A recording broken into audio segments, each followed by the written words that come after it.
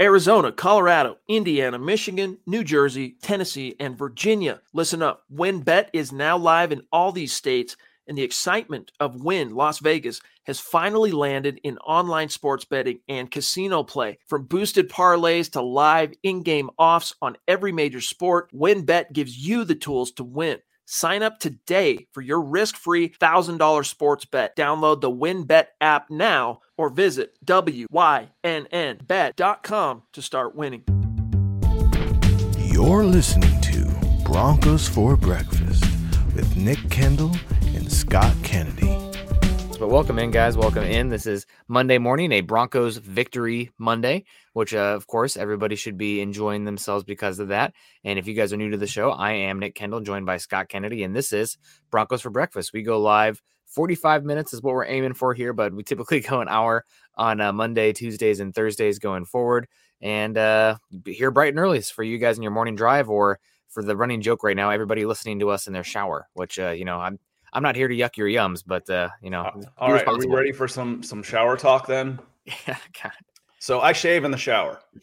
I just do. I shave in the shower. Yeah. My shaving cream can was just about empty, and it went kadoosh. That's how it finished up this morning. So I'm like, well, I'm glad I'm in the shower, because that's really rude, isn't it, to get suddenly sprayed like that?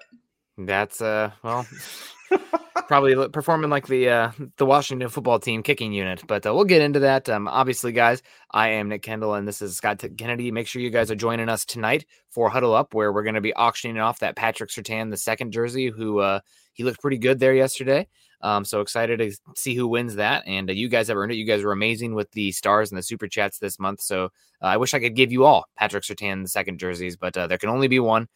So make sure you're still getting those in, though, to give yourself a better chance for tonight. And hopefully we'll get an announcement soon on what's going to be next month's giveaway. You guys can follow Scott and myself on Twitter, Scott at Scout Kennedy, and myself at Nick Kendall MHH. Also follow us at Huddle Up Pod and at Mile High Huddle. If you enjoy the swag going on, I don't have my mug. It's in the dishwasher. I got my thermos today. So you need to season it. I handle that by just not washing it. Yeah, it was starting to get a little bit too gross, considering I drank out of it. What is it, like 8 days in a row almost? But if you guys want your swag, like Scott's drinking his mug there, go to huddleuppod.com to get your swag on. I got the hat on right here. Christmas is coming up, so make sure you guys get yourself some stuff. Treat yourself. Facebook.com/Mile High Huddle or /Mile High Huddle Pod. And actually, join us there, and we can talk some more football on Facebook.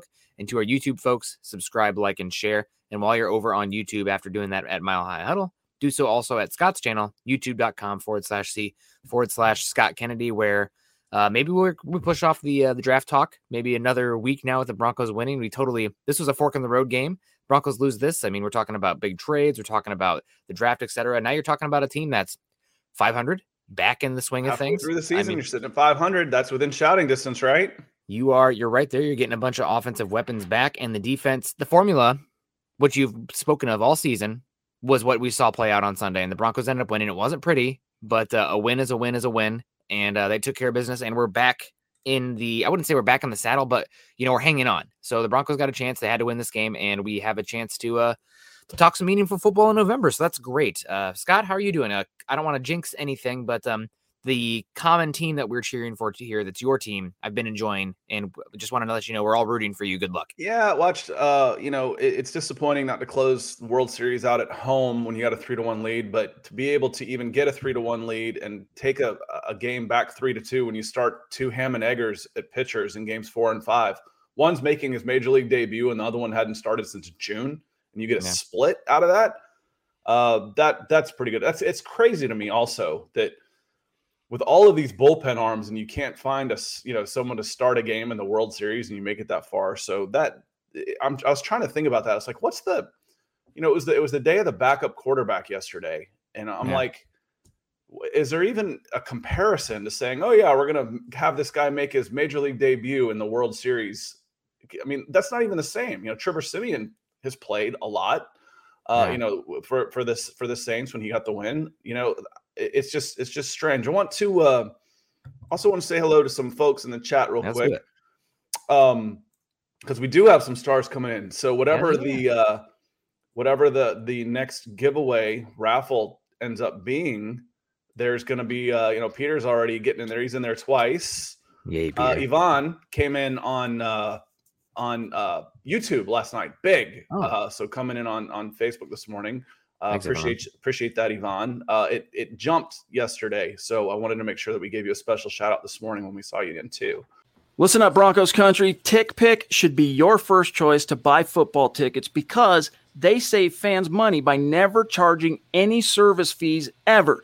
TickPick is the exclusive ticketing partner for the Huddle Up podcast and the Blue Wire Network. Denver Broncos football is finally back, and there's no need to exhaust yourself searching all over the internet to find Broncos tickets anymore. Because TickPick, that's TickPick, is the original no-fee ticket site and the only one you'll ever need as your go-to for all NFL tickets. TickPick got rid of all those awful service fees that the other ticket sites charge, which lets them guarantee the best prices on all of their NFL tickets. Don't believe it? If you can find better prices for the same seats on another ticket site, TickPick will give you 110% of the difference in the purchase price. That's right, guys. When we were searching for tickets for the MHH meet and greet for Week 3 at home, Broncos versus Jets, TickPick had us locked down. So visit tickpick.com/huddle today and use the promo code HUDDLE to save $10 on your first order of Broncos tickets.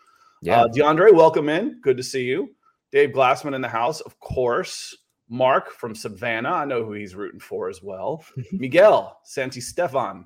We've got lots of international here. We need to do a football podcast, talking some soccer with all our international friends and our American soccer fans.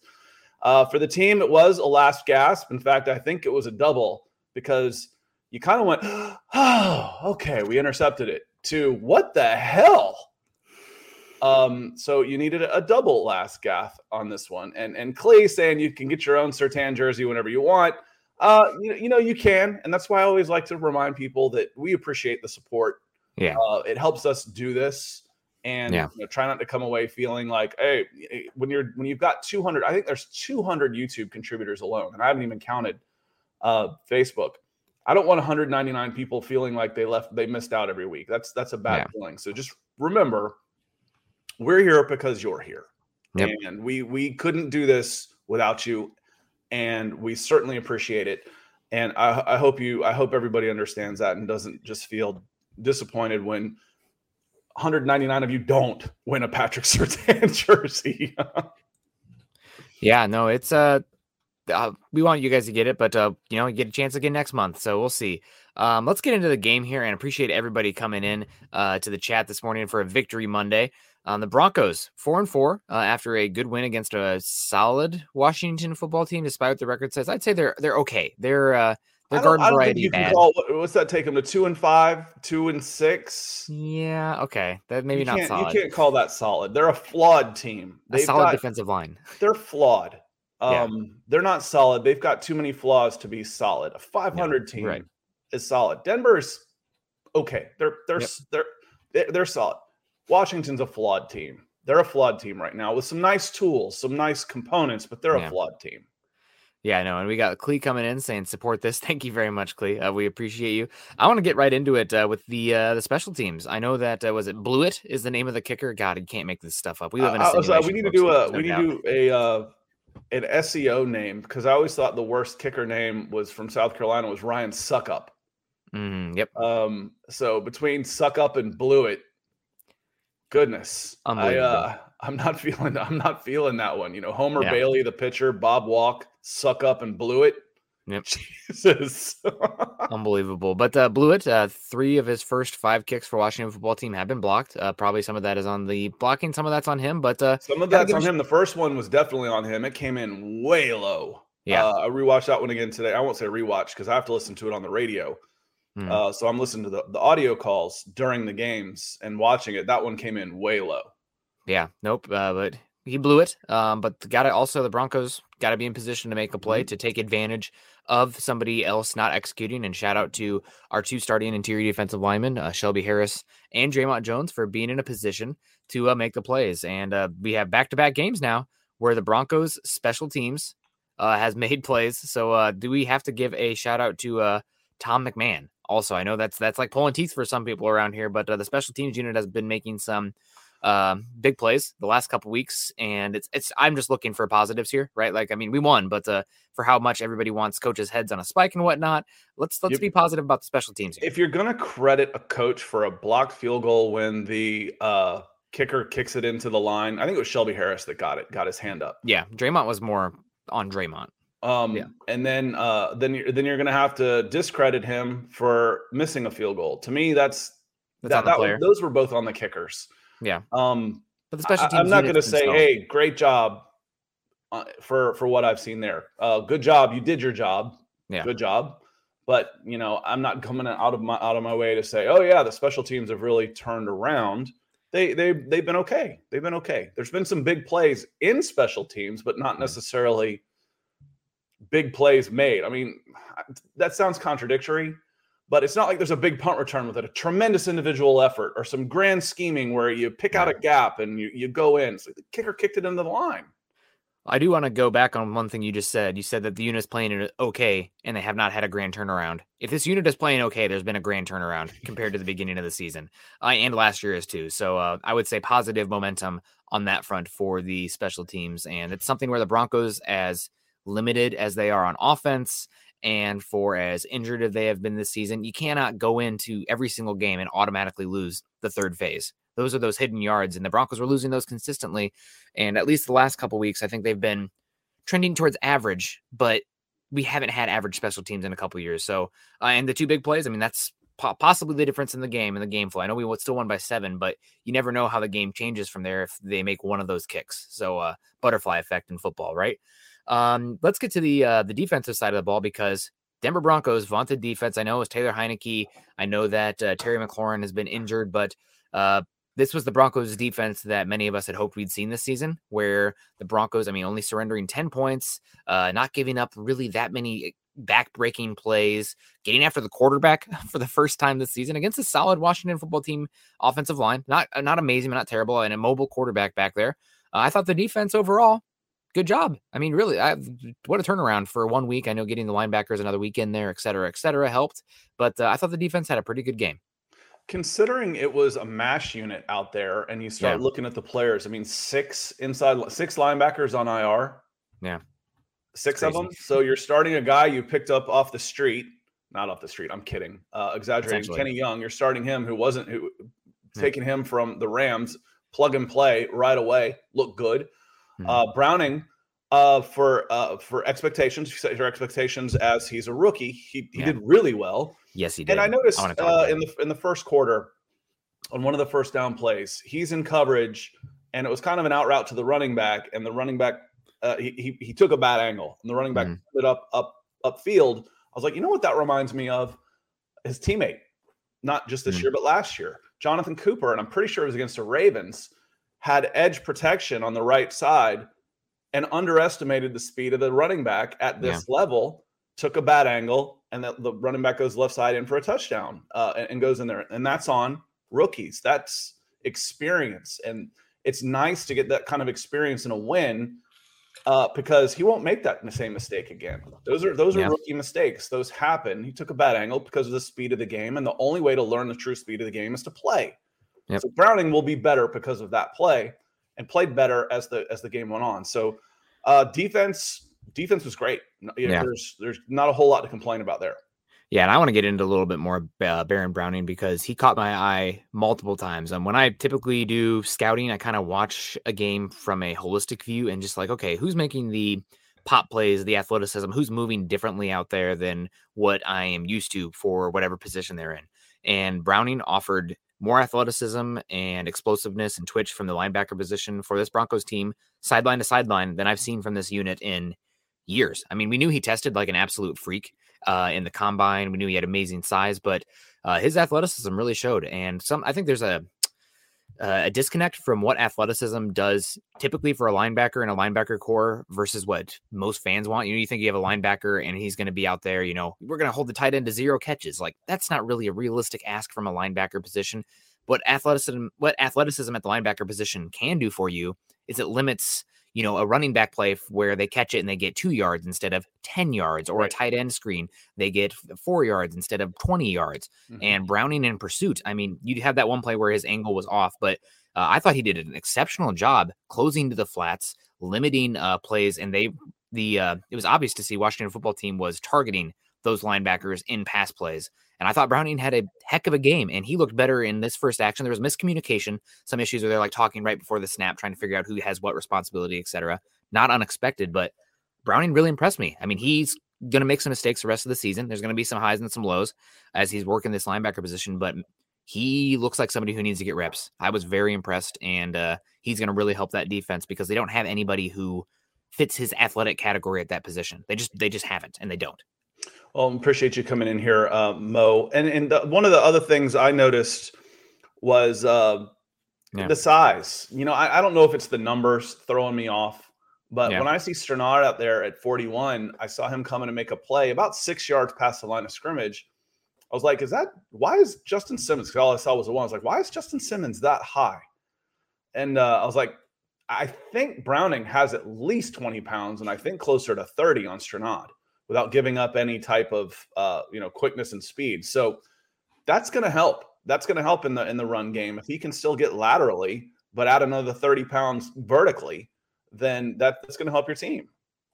Yeah, and I think I saw Mike Kliss said that Browning played a vast majority of the snaps, followed by Kenny Young, and then Justin Strnad. And yeah, Justin Strnad has been I know he's only a 5th round pick and he's a 2nd-year player, but you talk about guys flashing when you're watching the games versus not flashing. Strnad has not flashed at all, as in a positive way for me. So looks like he might be trending the wrong way, with Baron Browning trending the right way there. But again, I mean, he really stood out for me, and now everybody's looking like, oh, why wouldn't you burn a 1st-round pick on a linebacker? Blah blah blah. It's like, well, historically speaking, you can find really good linebackers day 2. I mean, the highest 2 paid linebackers in the NFL right now are day 2 picks in Fred Warner and Darius Leonard. I mean, we just have historical context backing us up on that one. And Browning, I mean, I'm not saying he's going to be that level of player, but he looks like somebody who I am. If I'm Peyton, I'm not stepping down there to tell them, play Drew Lock over Teddy Bridgewater or anything like that. But Browning needs to play. We saw enough of him in this game, and so little of Strnad. And also, Strnad wears 40. Kenny Young wears 41. Both those guys I thought were out of position and a little bit lacking. There was one play where Kenny Young just, absolutely no ability to turn his feet. Because Kenny Young goes about 230, right? I think the numbers, these numbers on the size are throwing me off. I'm like, that guy looks thin. That's okay. That's not a bad thing. But I like a little width, a little size. The old 56 on Browning. I grew up with the Lawrence Taylors of the world. That was 56. 56 and 34, the 34 running back. You better be something special if you're going to wear 34. When you talk to a Gen Xer type with Walter Payton and Herschel Walker and Bo Jackson and all that group, 34 meant something. Yeah. So 56 means something to me as well. So I agree. That's my get off my lawn moment. I actually like the numbers. I think they look cool. I think it's cool seeing, the receivers in the single digits and, some of those guys. I like the number change. I think I do. I think it's cool. Yeah. And I'll let you comb through any stars or super chats here we can pull up, but I want to highlight some more defensive players here. Somebody I have been extremely tough on, and rightfully so, but he had a good game. And if you have a good game, you deserve your chance in the spotlight to have some positivity.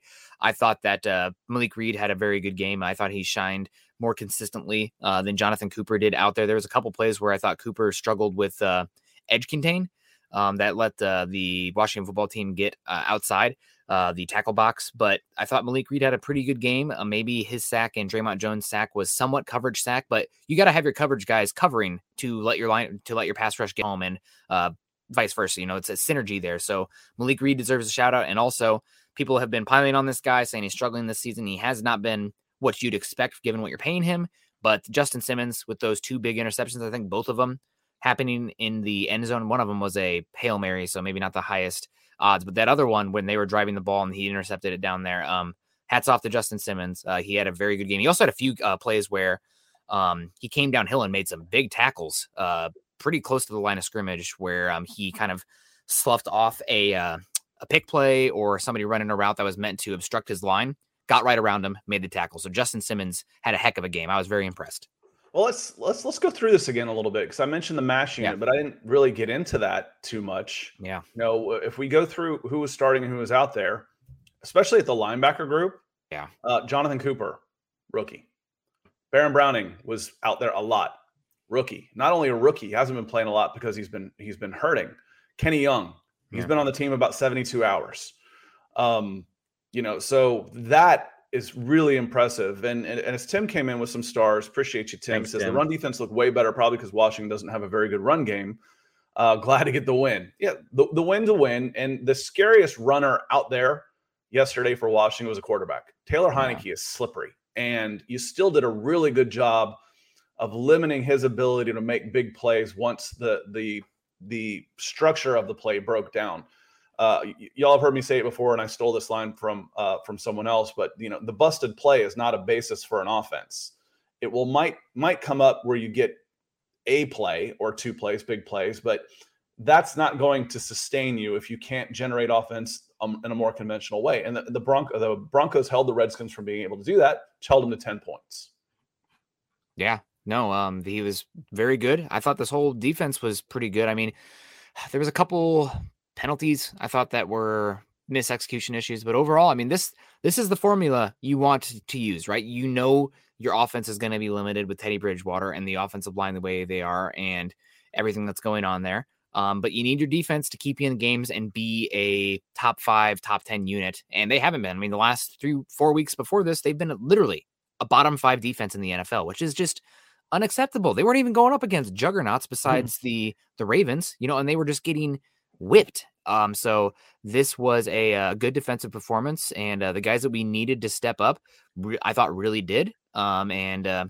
Overall, great job. And they're going to have their work cut out for them next week, assuming that Dak is going to play when they head down to Dallas to play the Dallas Cowboys, which, Cooper Rush, whatever, who the heck they play, it doesn't matter. They have a humming offense and a really good play, and Kellen Moore's calling a heck of a team there. So let's get over to the offensive side of the ball. I know that's what a lot of people want to talk about. And before we get into is diatribe the right word here? Whatever the conversation is surrounding the quarterback position, I want to talk the running backs. I want to talk Melvin Gordon. Man, what a happy Halloween, everyone. Melvin Gordon came as Jekyll and Hyde. Melvin Gordon, great plays, 2 touchdowns, amazing. The fumble on the 3rd and 9. I mean, you can blame the coaches for not taking a knee there, but they were trying to force them to maybe get a first down or commit a penalty. Well, they couldn't take a knee at that point. It was on 3rd and 9. Were they in the end zone? They had 2 timeouts left. Yeah, but they take a knee to punt it rather than. You can't take a knee when you don't want to punt the ball there. You don't want to have to get into a special teams play if you can avoid it. So let's back it up though.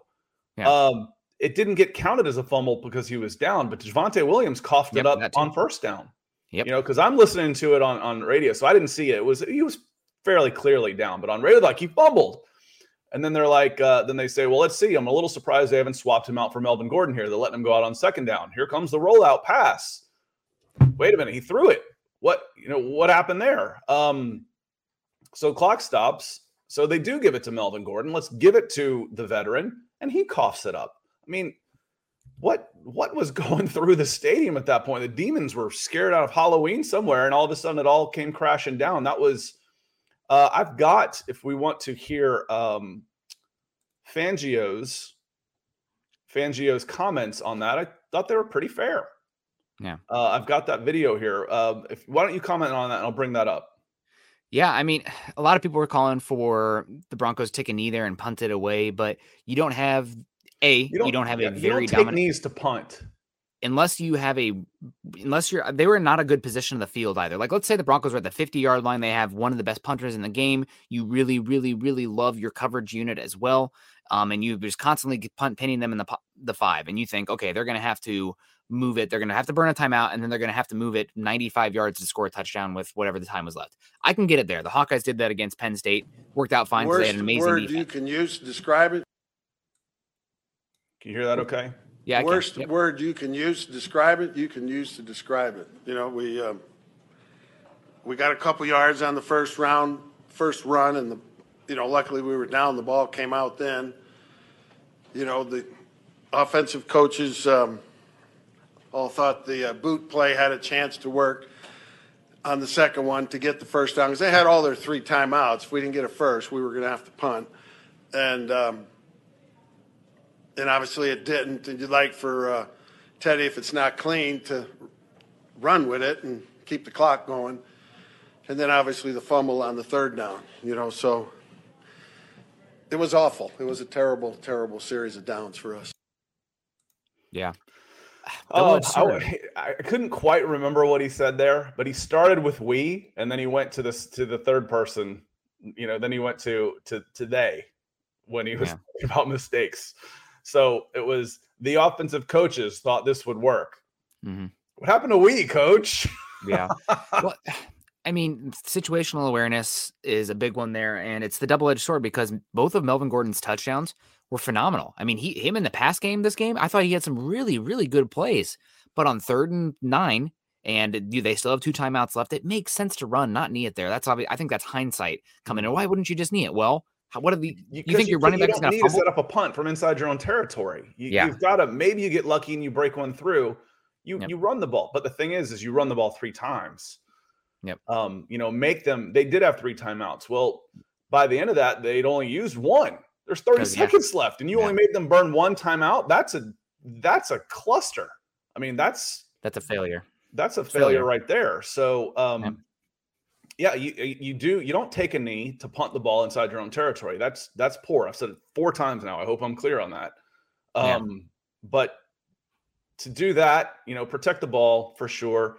Go up the middle. I don't know that I want to run to the right where I've got guys giving me, an open shot with that, the big LT chop, trying to knock the ball away. Put 2 hands on the ball, fullback dive right up the middle, and see if you can get 3 yards at a time. Make them burn their timeouts.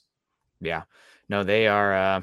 That was misexecution, and that team was really seemingly trying to lose the game there with that. And while we are piling on Shermer and talking about the offense, I will say, I thought that this was another game, and I'm not sure if I talked about this with you or if it was with Luke or Carl, but in hindsight, that Browns game, they were very much playing conservative ball to protect the offensive line and protect the quarterback because they knew that Browns defensive line could win the game.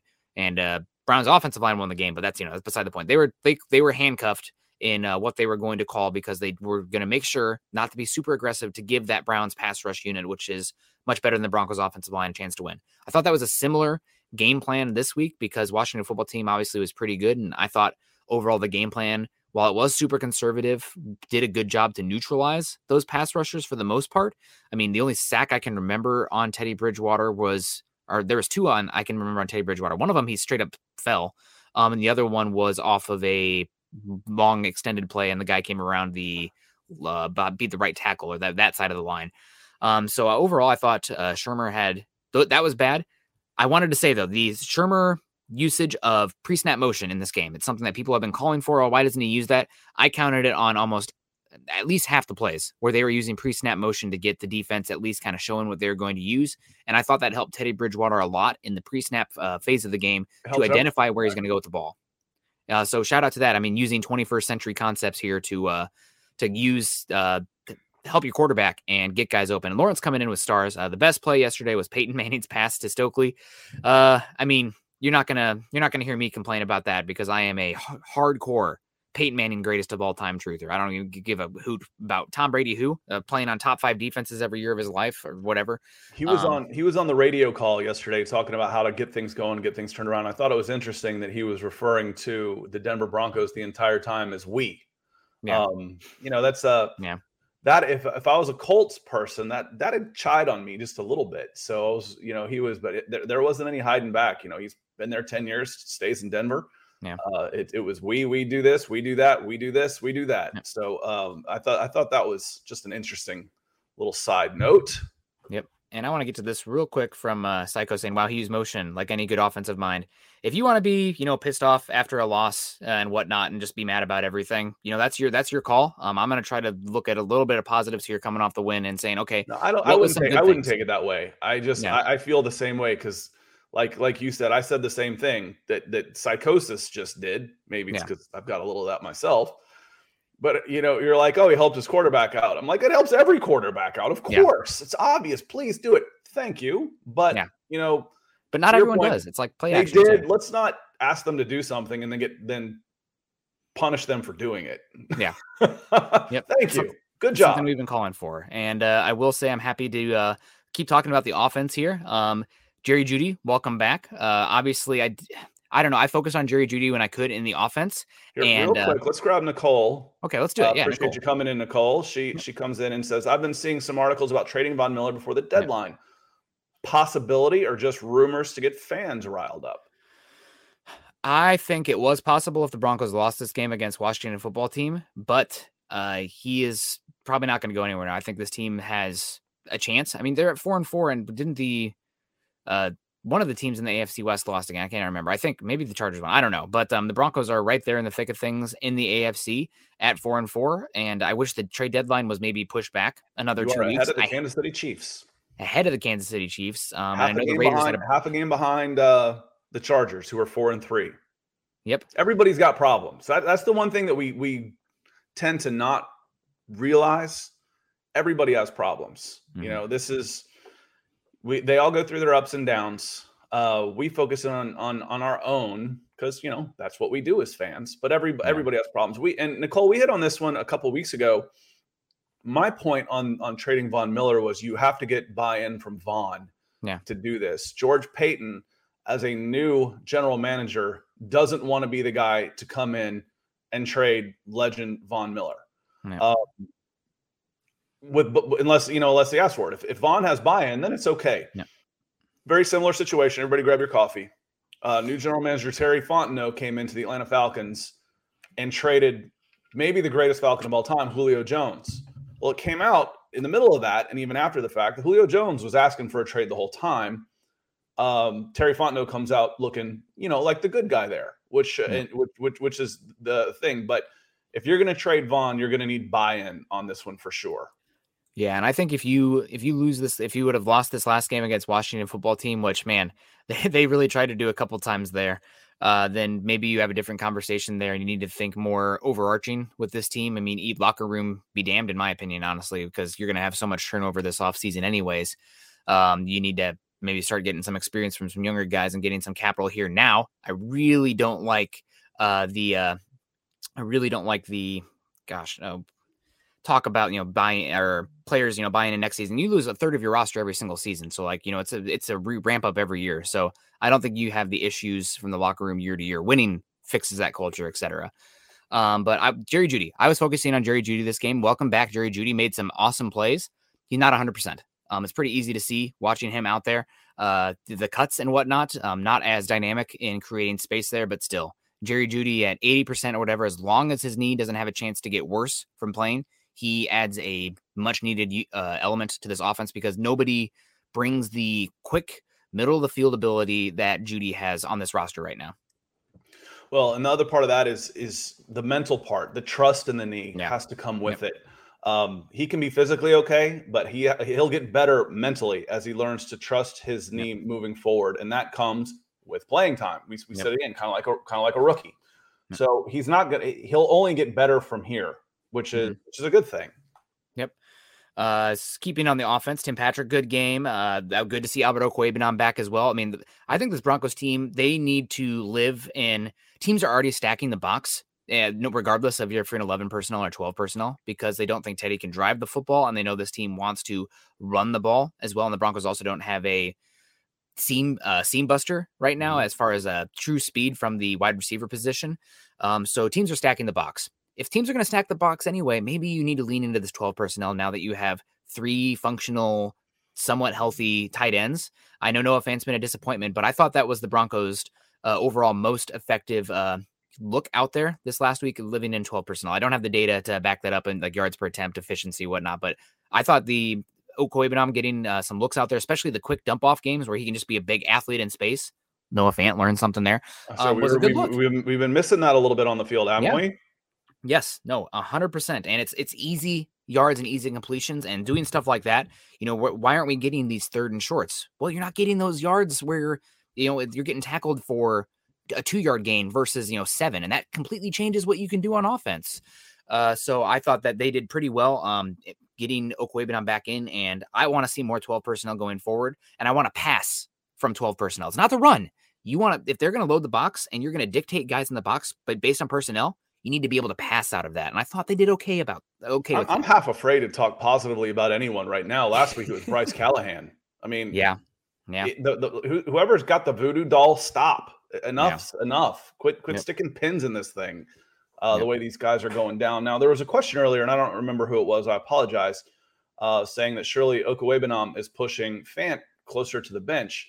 But what makes me think is to your point, going back to the 12 personnel, I think it just creates more of a 5-man rotation. That way you can go your 3 wide receivers. You got 3 really good ones with Judy, Sutton, and Patrick.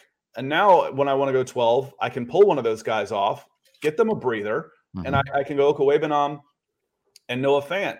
And I can have that rotation throughout the entire game where that's been missing. 2 of those pieces have been missing. I mean, that's a significant upgrade in talent, injection of talent. Now, what concerns me still is the offensive line. The offensive line concerns me. I don't want to feel like I'm just piling on, but Dalton Risner is really playing poorly. Even on some of the big plays, I'm watching. I'm like, okay, I want to try and be fair. I saw in a negative play, he got beat. Okay, well, what about on a positive play? And one of the positive plays are nice long throw or something. He got knocked to the ground.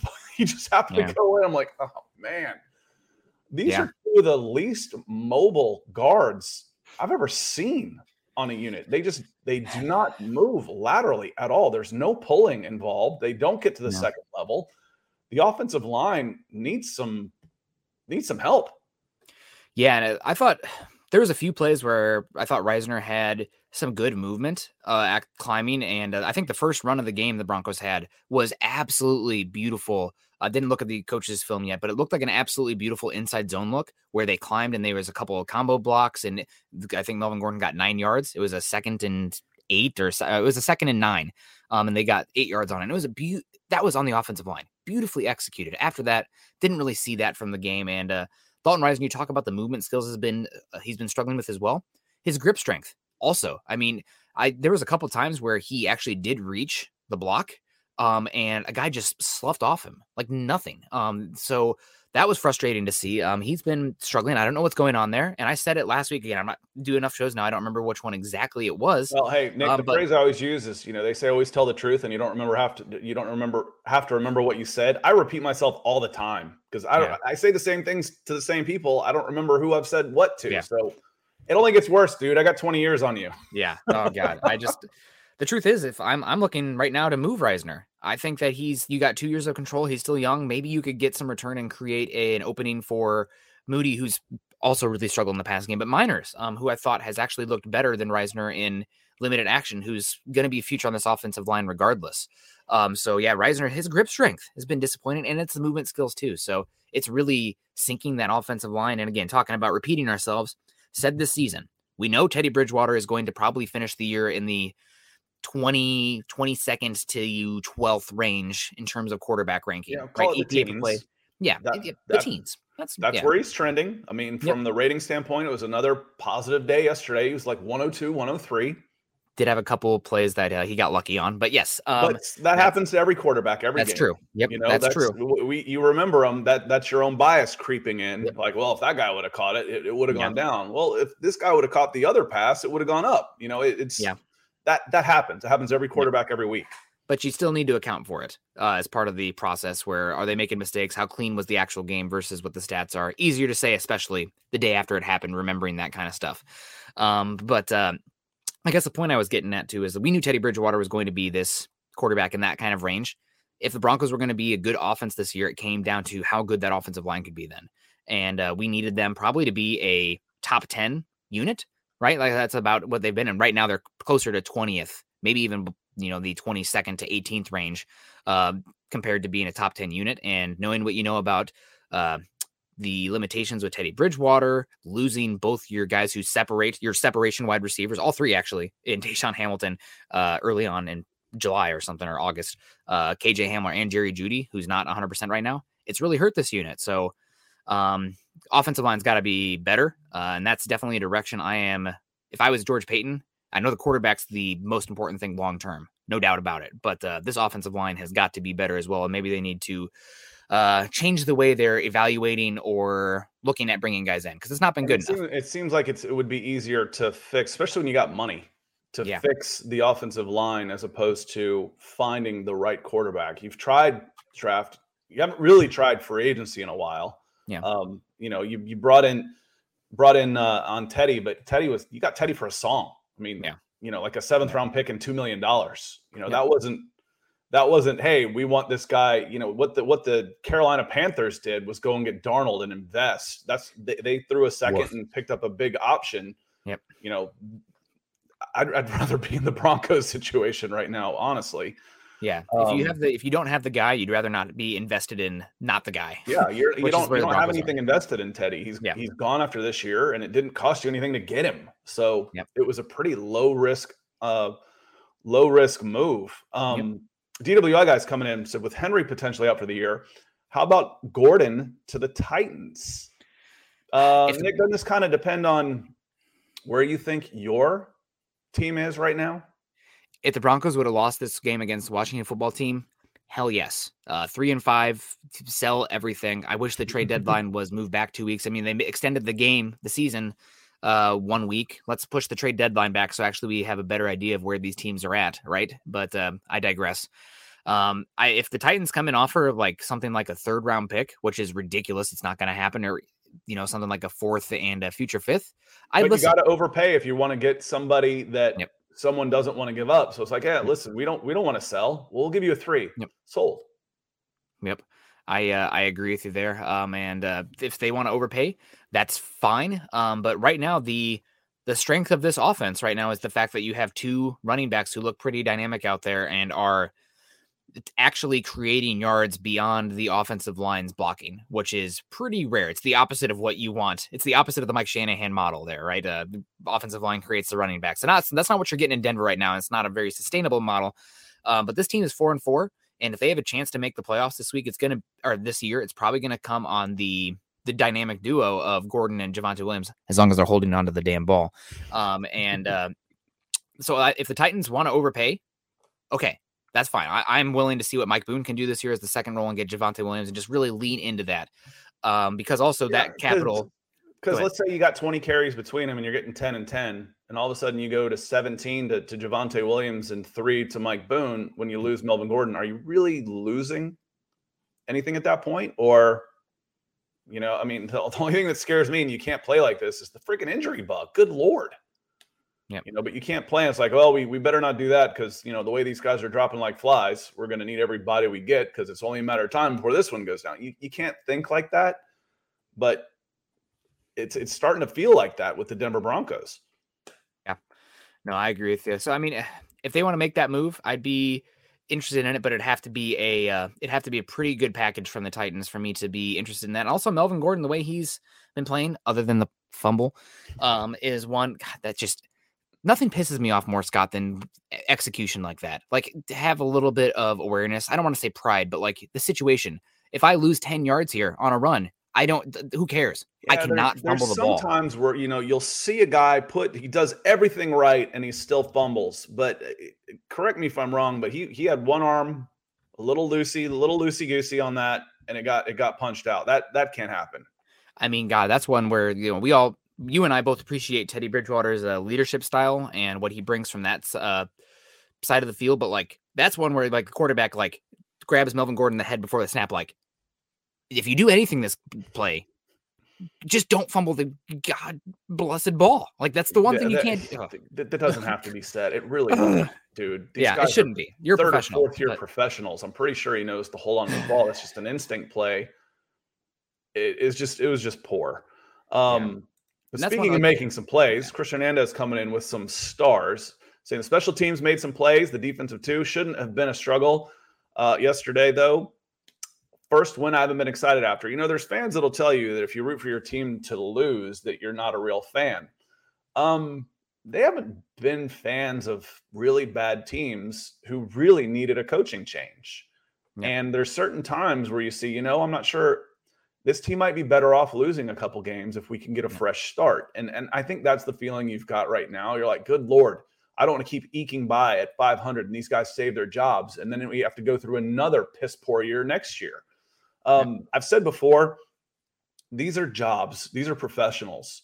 I trust coaches and athletes to put forth everything that they've got at the time, but we're going to outlast them. Yep. We're fans for life. This is a job for them. Vic Fangio will be gone, and he'll have a 3-year blip, 4-year blip on his Denver Broncos resume. You're going to have 75 years of being a Denver Broncos fan. So, yeah, it matters what you think and how you feel. And if you write off a coach for doing poorly, you're still okay in my book. Yeah. No. Coaches hired to be fired. That's just kind of the name of the game for a lot of these things. So thank you very much, Chris. If you don't feel good about the game, that's fine. It was not a beautiful game by at all means. Again, everyone did drink your coffee. But I've seen a lot of games like this where you win ugly, being an Iowa Hawkeye fan, and it's really ugly on the offensive side of the ball. But you do enough to special teams defense to win a game and control it with the script. And that's what we said preseason. That would be the formula for this team to win a lot of games because they're not going to be a high-flying offense, most likely. But the defense should be good enough. You just want the special teams to not be terrible, and they got to win with that one. So let's see if they can be better, healthier. Maybe Vaughn will be back this upcoming week and get after the Cowboys. Cowboys should be big favorites, but if the defense plays like they did again today, you never know, right? Like that's the defense can keep you in games, and defense and run games should travel in theory. Fox Breaks comes in here with $5. That's a new name for me. Fox Breaks. Welcome. Getting off happy November 1st, kicking off the new month right at the top of the YouTube charts. Appreciate you. No Shave November, right, Scott? Yeah, it doesn't work for me. That doesn't work for me. If I didn't shave for a week, you might not notice. Something's wrong with Scott's light. No, that's just my week-long. Yeah, I don't do that, and then it turns into rainbow colors. So I've got red. I feel like proud that I've started getting some gray in my chin. You feel like yes, I've made it. I feel like I'm growing up. I'm almost 50 years old for God's sakes. But you start getting some grays. You're like, I'm kind of proud of myself. I've made it this far. So it's not all bad when you start seeing a few grays here and there. God bless you. I think the one thing about people, I don't know if there's a trend here, and I'm an epidemiologist, so I should probably know these things, but the guys who get the big facial hair early are much more likely to lose it up here. And I'm happy to be blessed with a full head of hair, and Scott looks like he's rocking it too. So speaking of shower talk this morning, we're getting into all this stuff. Fox Breaks, $5. It feels like injuries have been an issue the whole time Fangio has been our head coach. Is this true or recency bias? I would need to look at the data in front of me. I know for sure the last 2 seasons, the Broncos have had a higher than average amount of injuries. Is that bad luck? Is that strength and conditioning? Is that Fangio looking to use more old school practice methods where there is more padded days, there's more hits in those things, and those start to accumulate? All questions we should ask. It's probably a little bit of everything. Maybe not as much the strength and conditioning because it's not a lot of hamstring issues or like those kind of muscle kind of issues where you can point directly to strength and conditioning when you see that stuff. But this is why depth's important, right? Like this is why you build a roster for 53 overall. And it's another reason why when you go into the draft, you shouldn't be pinholed to, okay, we have one hole at right tackle. We have to take a right tackle. 1 week into the season, you might have lost your linebacker, edge rusher, cornerback. Like you need to have a good roster and be comfortable with the guys behind you. So I think that's have some holes, but you need to just get good players. And Fox, I won't say the whole time he's been here because I haven't been following the Broncos long enough to answer that. Well, I will say this year seems to be worse than normal compared to other teams. Yeah. I don't remember, again, just 6 linebackers alone, and a friend of mine, former NFL player, he said he was saying we had a new guy come in as strength and conditioning coach, and by week 6, everybody had spent some time out with a muscle injury, hamstring injury, by the way they changed the way of doing things. But that's not the case here. We're talking ACLs, torn pectorals, rolled up ankles, concussions, that type of stuff. If it was one type of injury like that, you might be able to say, but this is free, and it happened early. You see guys starting to sit out a little bit when the season's gone. The OGs start going, you're distracting me here. Sorry. The OGs start sitting out a little bit, taking a mental break, maybe not playing as much down the stretch when the season's gone, but all these are happening early. It's just when it keeps happening over and over again, you start thinking there's more to it than just luck, but they're so random. It is. And it's a rough damn game. My son's 12. He's a big, fast kid. I love football. And he's starting to get that itch. And I like wanting to, me as much football I want to see him turn him. I want to turn him loose on a couple kids. And then you start watching this and players drop like freaking flies. You're like, I don't want him out there. He's too good a baseball player. I don't want him getting hurt and having to miss 6 months of stuff because of baseball. Yeah. So on top of everything, it's a rough damn game. Captain Obvious, I know, but it is. Yeah, no, totally. You're absolutely correct there. And before we get on out of here, I know we're trying to do 45 minutes here since we are doing 3 nights a week. But I do want to talk quarterback, unless there's anything else that you want to talk about from this game besides quarterback. I'm looking at the stats here. Broncos win the turnover battle, guys. You hear me say this, and I know it's stupid, but besides points, if there's anything that indicates if your team is going to win or lose, it's who wins the turnover battle. And the Broncos 2-1 there. One of them was essentially a punt. So maybe you want to call it 1-1, but I'll call it 2-1 to be positive here. Broncos won there. They also won the yardage in penalties. So overall, 2 teams that are probably not going to make the playoffs, probably garden variety bad teams. Maybe Washington picks top 10. Maybe Denver's picking in that like 12 to 18 range in the upcoming draft. But the Broncos won, and they won in some key metrics like that. So I wanted to get to that. But quarterback, is there anything else you want to talk about besides quarterback? Let me hit on Washington real quick. Let's put a nail in that coffin. While we started off the top of the show, and I kind of flinched when you said solid team, because they're now 2-6. 2-6 on the year. I call them a flawed team. Yeah. Because if you look at their losses, 4 points to the Chargers. They got beat pretty handily by the Bills. They got beat by the Saints 33-22. They lost to the Chiefs. They were in it against the Packers, and they lost by 7-2. So it's a flawed team, but they're not a bad team. They're not nearly as bad as the record shows. They know how to win games right now because of their flaws, even less than the Broncos, because the Broncos sure as hell try to give it to them. Yeah. So, let's try and take some positives of this moving forward. Okuwebanam's back. Jerry Jeudy's back. I want to see Ojemudia back. You might now because Bryce Callahan. It's not as bad as they were saying on the radio last night with Bryce Callahan, and he's back. And then we look at the growing up process of Baron Browning, Jonathan Cooper, some of these young guys starting to show out and contribute. Yep. And I guess we should touch on injuries real quick. Bryce Callahan had a hyperextended knee. I'm not sure if he's going to get a scan today to see the issue. I think the quote was it wasn't a bad knee injury, which means it's not one they expect him to be out for the year. But I would expect Bryce to miss some time, and that's every single year of his career he's been injured. So this might be the last year of him in Denver, given his age and the fact that he plays nickel cornerback and whatnot. Unless you can get him for a song and a dance, as they like to say. But he's probably going to be out for a bit. You're going to see some rotation here at the cornerback position. Asang Bassi should be back here pretty soon. That's somebody the Broncos liked a decent bit in last draft cycle out of Wake Forest, undrafted free agent, but he looked okay last year. And Michael Ojemudia should be back too. So that should help you with that. I think Garrett Bowles was rolled up on, and he had a slight ankle injury. I would be shocked if he didn't play against the Cowboys. And you're probably going to need him. Randy Gregory has been awesome for them this year. They still have Dexter Lawrence, who is just a wingspan monster at the edge rush spot. But I think Garrett Bowles should be good to go. If not, you'll see Calvin Anderson. So last 9 minutes here, quarterback play. Teddy Bridgewater. I'm going to give you the floor here because I have some thoughts, but I don't want to dive right into it first. He's been fair. Yep. Yeah, I thought he was fair. Made some plays, missed some plays. That's the best I could say. Probably the worst I could say. He wasn't necessarily bad. He had some bad moments. He had some good moments, but he's okay. He's, again, going back to the beginning. This was the Teddy Bridgewater that we expected for the season. He's keeping your team in the game, not making many dynamic plays. Didn't turn the ball over, could have. But he's fair. So you won this game with good defense, should have run the ball better, and not turning the ball over. That was the formula going in. So if the defense can keep playing that, and now I want to see this team with all of the weapons coming back. Knock on freaking wood, because every time we say that, someone else comes out of it. So I want to see Okuwebanam. I want to see Jerry Jeudy, and I want to see them all on the field together and what they can do.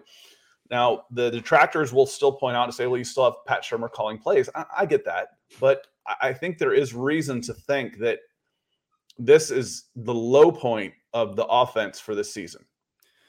Yeah, I agree with you there. Teddy Bridgewater, fair is a good word for it. When you brought him in, once Aaron Rodgers seems like it always was a pipe dream in hindsight. But once you passed on a quarterback at 9, you kind of knew, unless Drew Lock took major steps forward and outright beat Teddy Bridgewater, which we'll leave that discussion and the conspiracies for another time. Then you were going to be limited and capped at the quarterback position and offensively because of that. I think Teddy right now is playing dinged up. I thought his pocket movement and everything looked a little bit limited out there in this game. And for that point on the second to last offensive play where you're hoping he'd run the ball, I think if he feels fully healthy, he tucks the ball and dives instead of tries to loop one over to, I don't remember which receiver it was, out in the flat out there for an incomplete pass. To me, that's timid.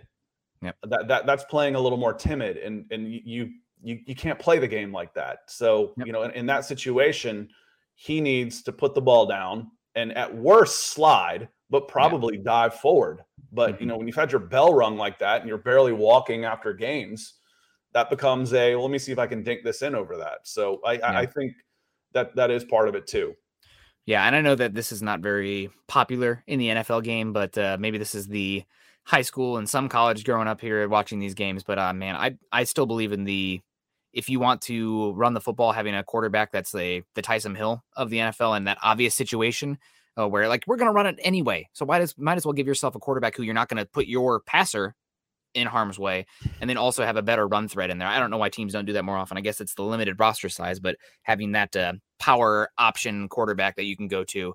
So it's something I would do, especially in the red zone. But beside the point, I thought Teddy Bridgewater was fine. He is what he is.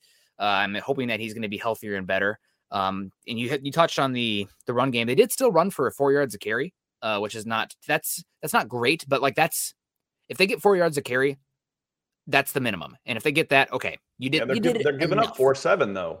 Yeah, that so they ran the ball more effectively against you than you did against them. So for me, that's a loss. Yeah.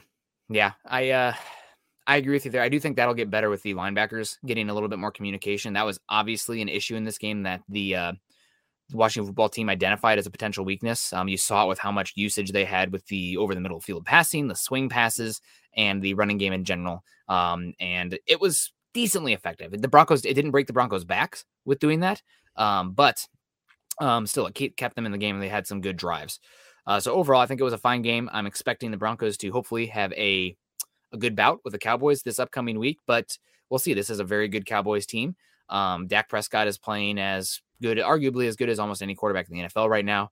And Broncos are going to have a good game, and they're going to have to not only play well, but they're going to have to execute. There can't be these penalties. There can't be the turnovers, et cetera, et cetera. They cannot go out there and do self-imposed mistakes and come out with a win in Dallas against how good that team is. And they're not a good defensive unit right now. No. They're scoring a lot of points. So on this point, it could be strength on perceived strength. Yep. A lot of and they're handcuffed with a second team quarterback that you can now plan against. Instead of having a wild card come in there. But they move the ball well. Broncos should be able to stop the ball well and hopefully getting better. And they give up a lot of yards. The Broncos have trouble moving the ball. I call this the movable object meets the resistible force. Something's got to give. So it could be one of those where we see. I typically like the better defense against a bad offense. I like the bad defense against the bad offense. Bad offense is usually bad offense. So we'll get into the Cowboys a little bit more for sure. Yeah, it will be fun to talk a little bit of Micah Parsons as well, right? Especially with how much the Broncos are going to try to use the tight ends, middle of the field passing, and running backs in the pass game. This might be a target Micah Parsons to see if he is a little bit overzealous with his stuff, with those pre-snap motions and misdirection, because he does have a tendency to be moving the wrong way from time to time. He's athletic enough where put Noah Fant on him head up. I'll tell you that much right now. You know what?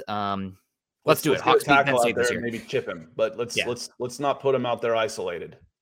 Yeah, and I gotta say, I think it's partially is the limitations of the offensive line and what Teddy's doing. The reason you're seeing those kind of things going on, and that's why you're seeing the short passes with the hopefully a chance for yak opportunities for those guys. I'm okay with that, but yes. Noah Fant doesn't need to be one-on-one against the other team's best pass rusher. Yeah. Doesn't need to happen. Yeah, and if that is happening, it needs to be probably a design play where it's a pop and release. Yep, exactly. The other direction. You got space. Yep, 100%. You know, if he's lined up right and he's lined up against, Micah Parsons, then run the other way. Yep, because then it's okay. Yep. Well, guys, awesome to see the Broncos get a victory. You know, the Broncos only beating bad teams, but you can only beat the teams in front of you. And the Broncos are now riding a 1-game win streak, right? People said they'd never win another game the rest of the season. Well, here we are. And the other part of it, Nick, there's a lot of bad teams in the NFL. That's why the Broncos are 500. Yep. And 500 puts you on the edge of the playoffs all the way till the last game. So play 500, sneak out a win against a team you probably should have lost to. And you're sitting there, how many games? 17 at 9-8? 9-8 might get you a playoff spot. Yep. No, I totally agree with you here. And right, the AFC West looks like you could get a win there. I mean, right now the Raiders, they embarrassed you in that game. Maybe they had an emotional high with whatever's going on there. Maybe we'll throw that game out. We'll see. But we should find out a little bit more about this team as every single game goes on. And hopefully it'll start getting better. And hopefully the Broncos can get back up to above 500 against the Cowboys next week. But right now, they got to win at home, even though they didn't execute as good as they could. And, we'll take it. That's can't control the outcome, so we'll take it. Thank you guys so much for joining us today. You can find Scott and myself on Twitter, Scott at Scout Kennedy, and myself at Nick Kendall MHH. You can also follow us on Twitter at Huddle Up Pod, as well as at Mile High Huddle. Guys, go to facebook.com/Mile High Huddle and facebook.com/Mile High Huddle Pod to join the conversation. Continue it there. Ride the highs, ride the lows of the season. It's always good to social media, right? Catching everybody's highest emotional response at the moment it happens at the same time. It's always a lot of fun. Subscribe, like, and share if you're joining us also on YouTube today. And make sure you're doing that at youtube.com/C/Scott Kennedy. Scott, what's the plan the rest of the day? What's going on? Gonna get some more. Just getting some work done. World Series is off. We'll see if there's any midday soccer, and then I'll catch up on some games and stuff, and probably take a breath. And I'm glad we held the Teddy Lock stuff until the last few minutes, because I've seen enough of this conversation 7 days a week in some of the other pods when I'm watching the entire thing. Some of y'all need to change the tune. I get it. I understand. Yeah. Teddy's not the answer. The one thing that I don't like, though, is revisionist history on Drew Lock. Drew Lock has not been good.